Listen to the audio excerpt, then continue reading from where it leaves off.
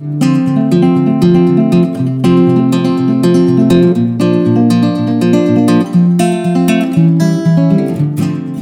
to the Thought Lounge podcast. This is the 4th episode of our first Big Question series. Our guests in this episode are Axel Camer, Dave Ellison, Heidi Cruise, Larry Zeiger, and Reza Palizban. Listen to the first episode of this series for a full bio of each guest. In this episode, our guest will answer the question, can you describe something you believe can greatly help people? Subscribe on iTunes for weekly updates on the Thought Lounge podcast. For more information on Thought Lounge, visit thoughtlounge.org. Enjoy! Besides fostering dialogue everywhere, I think something that can greatly help people is pushing themselves physically much of their lives. Like, at least once a day. Like, completely getting sweaty and, like, out of breath. And why do I think that? Because I think it brings you down to something that's where your mind and your thoughts can't totally interfere with it. Like, your thoughts are governed, like, a lot of people, I think, take thought as something that is like truth, but we don't often examine where the thoughts come from. So, we'll think, oh, I'm hungry, or what, and that's like a necessity, like, or even like, oh man, that was a shitty thing this person did to me, like today. That guy, like, when he drove by me today, honked at me. That was a shitty thing. Where does that thought come from? Like, anyways, this isn't like the point, but basically I think that when you do physical exercise, like really intense physical exercise, that it cuts that crap for at least a few moments of your day, and it leaves you kind of empty in the mind, at least. I mean, the way I see it, you kind of need an empty cup in order to be able to fill it and to properly listen or make a proper decision. It's like being empty. You're never totally actually empty, but if you're as empty as you can get, then you can see things as objectively as you can, or at least see from everyone's perspective, and try to create harmony in whatever you're doing. Like, whether that's your job, or if it's a relationship you have with someone, you're able to properly listen.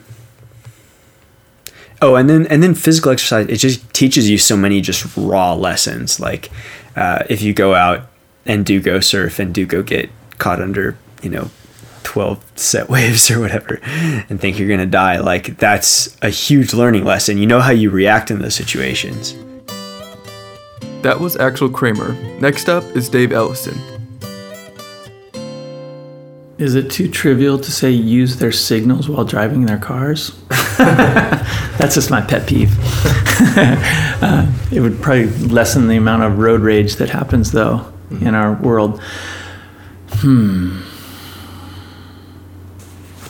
I think honesty and patience. My mom always said patience is a virtue, because as a young man, I didn't have a whole lot of patience. And it got me into, not so good situations. So patience would be one thing that people, if they could just practice patience within their interactions with things, just like I mentioned, people driving down the road. You get people that, they pull right in front of you. They do things that they don't signal. And those kinds of things, if the person that has that happen to them, they can choose to do a couple different things with that. One is they can react, or they can just choose to be patient and say, well, who knows what they've got going on in their life.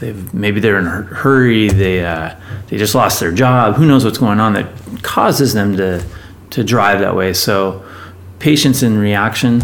And then the other would be honesty in interaction. And that is just, I think people, if we all operated with true intentions and foremost honesty, it would really benefit people all in so many different ways. Just as far as that, I think it would lessen people's anger. It would help people understand where people stand, where they're coming from. I think it would truly help in communication, and I think that would be a very important thing. If we could all, right now we've got these interesting people that are going to be running for president, and their communication skills are very interesting. Combative would be one of the ways that I would describe them, and I don't think that they get a fervor in their voices that the rhetoric is just so aggressive, where if they could just say, hey, this is what I'm about, I'm not going to call you names, I'm just going to be honest with where I sit and what I believe in, I think people would have just a much better understanding and calm about our society and our environment. That was Dave Ellison. Next up is Heidi Cruise. I recently found myself on the next block of the street talking to an elderly homeless guy who pretty much lives in the same spot every day during the daylight hours, and every single time I walk past him, he's reading a book. And so I've walked past him 100 times, and I had just smiled and said hi, but I had never stopped and talked to him. And so about 3 months ago, I did stop and just said to him, I love seeing all the different books that you're reading. Like, you've given me good ideas of books and things I haven't thought about reading. And I love to read too. And he put his book down and we talked for probably half an hour. And the most interesting thing about the conversation was that he talked for nearly half an hour. And it was really an intense, just fascinating conversation of a person who slightly fell behind money-wise, and once he'd slightly fallen behind, just was not able to make it back again. And it really gave me pause, because number one, I'd walked past him so many times and I felt like I knew him. But, when I listened to him, I learned that he grew up in New York and he used to work construction and he had this great family, and he lost everything when he left his job here to fly home to New York to look after his dying father.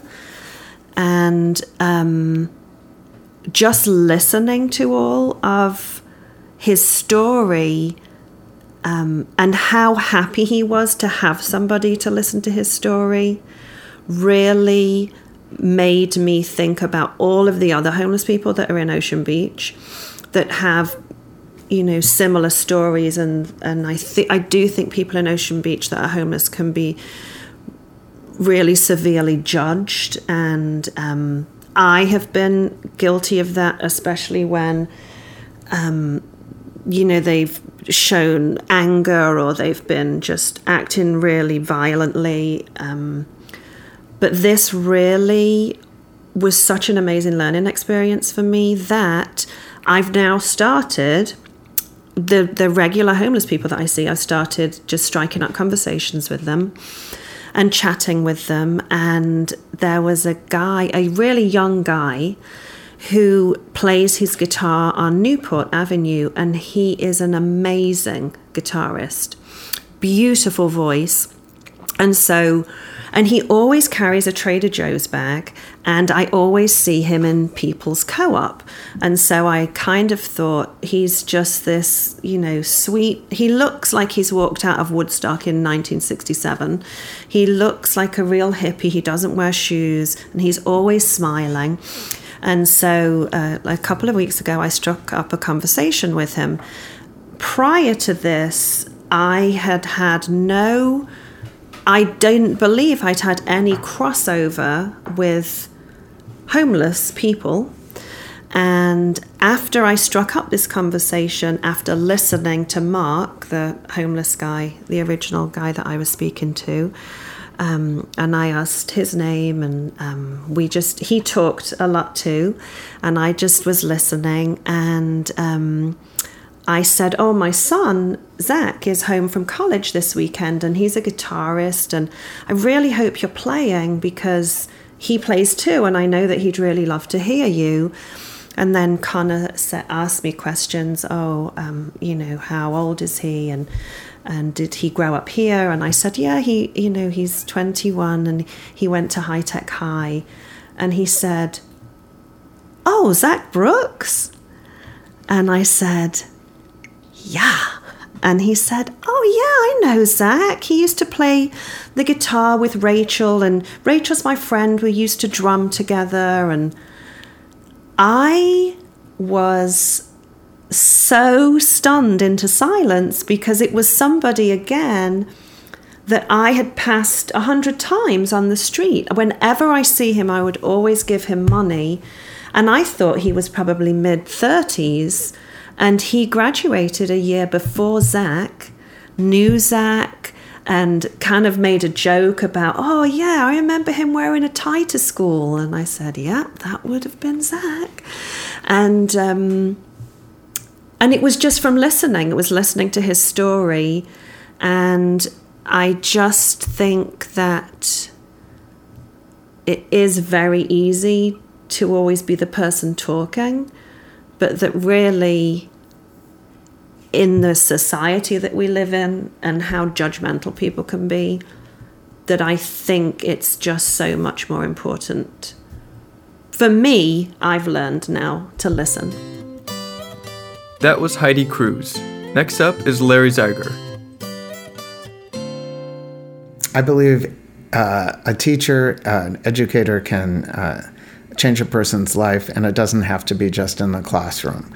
And I think that each individual can make a difference, a positive difference in the lives of others by helping people more, communicating more to them in a positive way. I think one of the things that has had a huge impact on my life is music and the piano. I have two of them behind me, but I love playing the piano, and it's very therapeutic.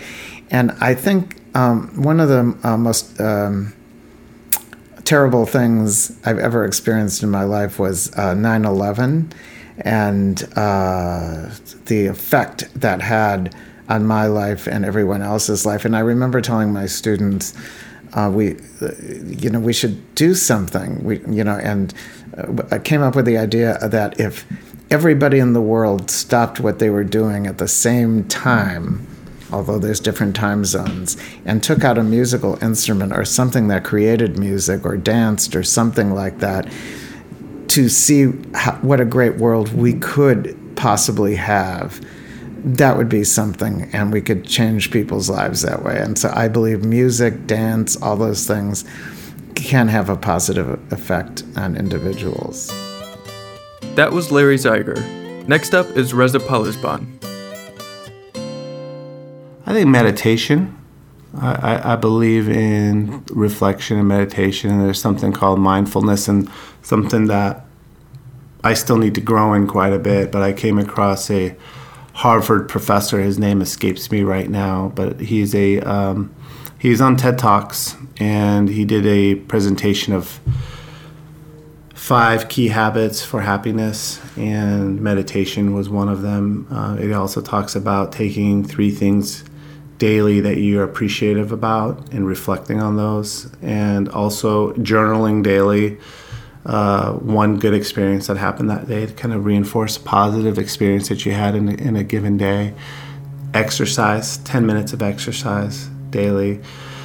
So these are part of the habits, and I would say that meditation allows to bring in a more inner peace, to be able to manage stress better in the day-to-day life and take a step back.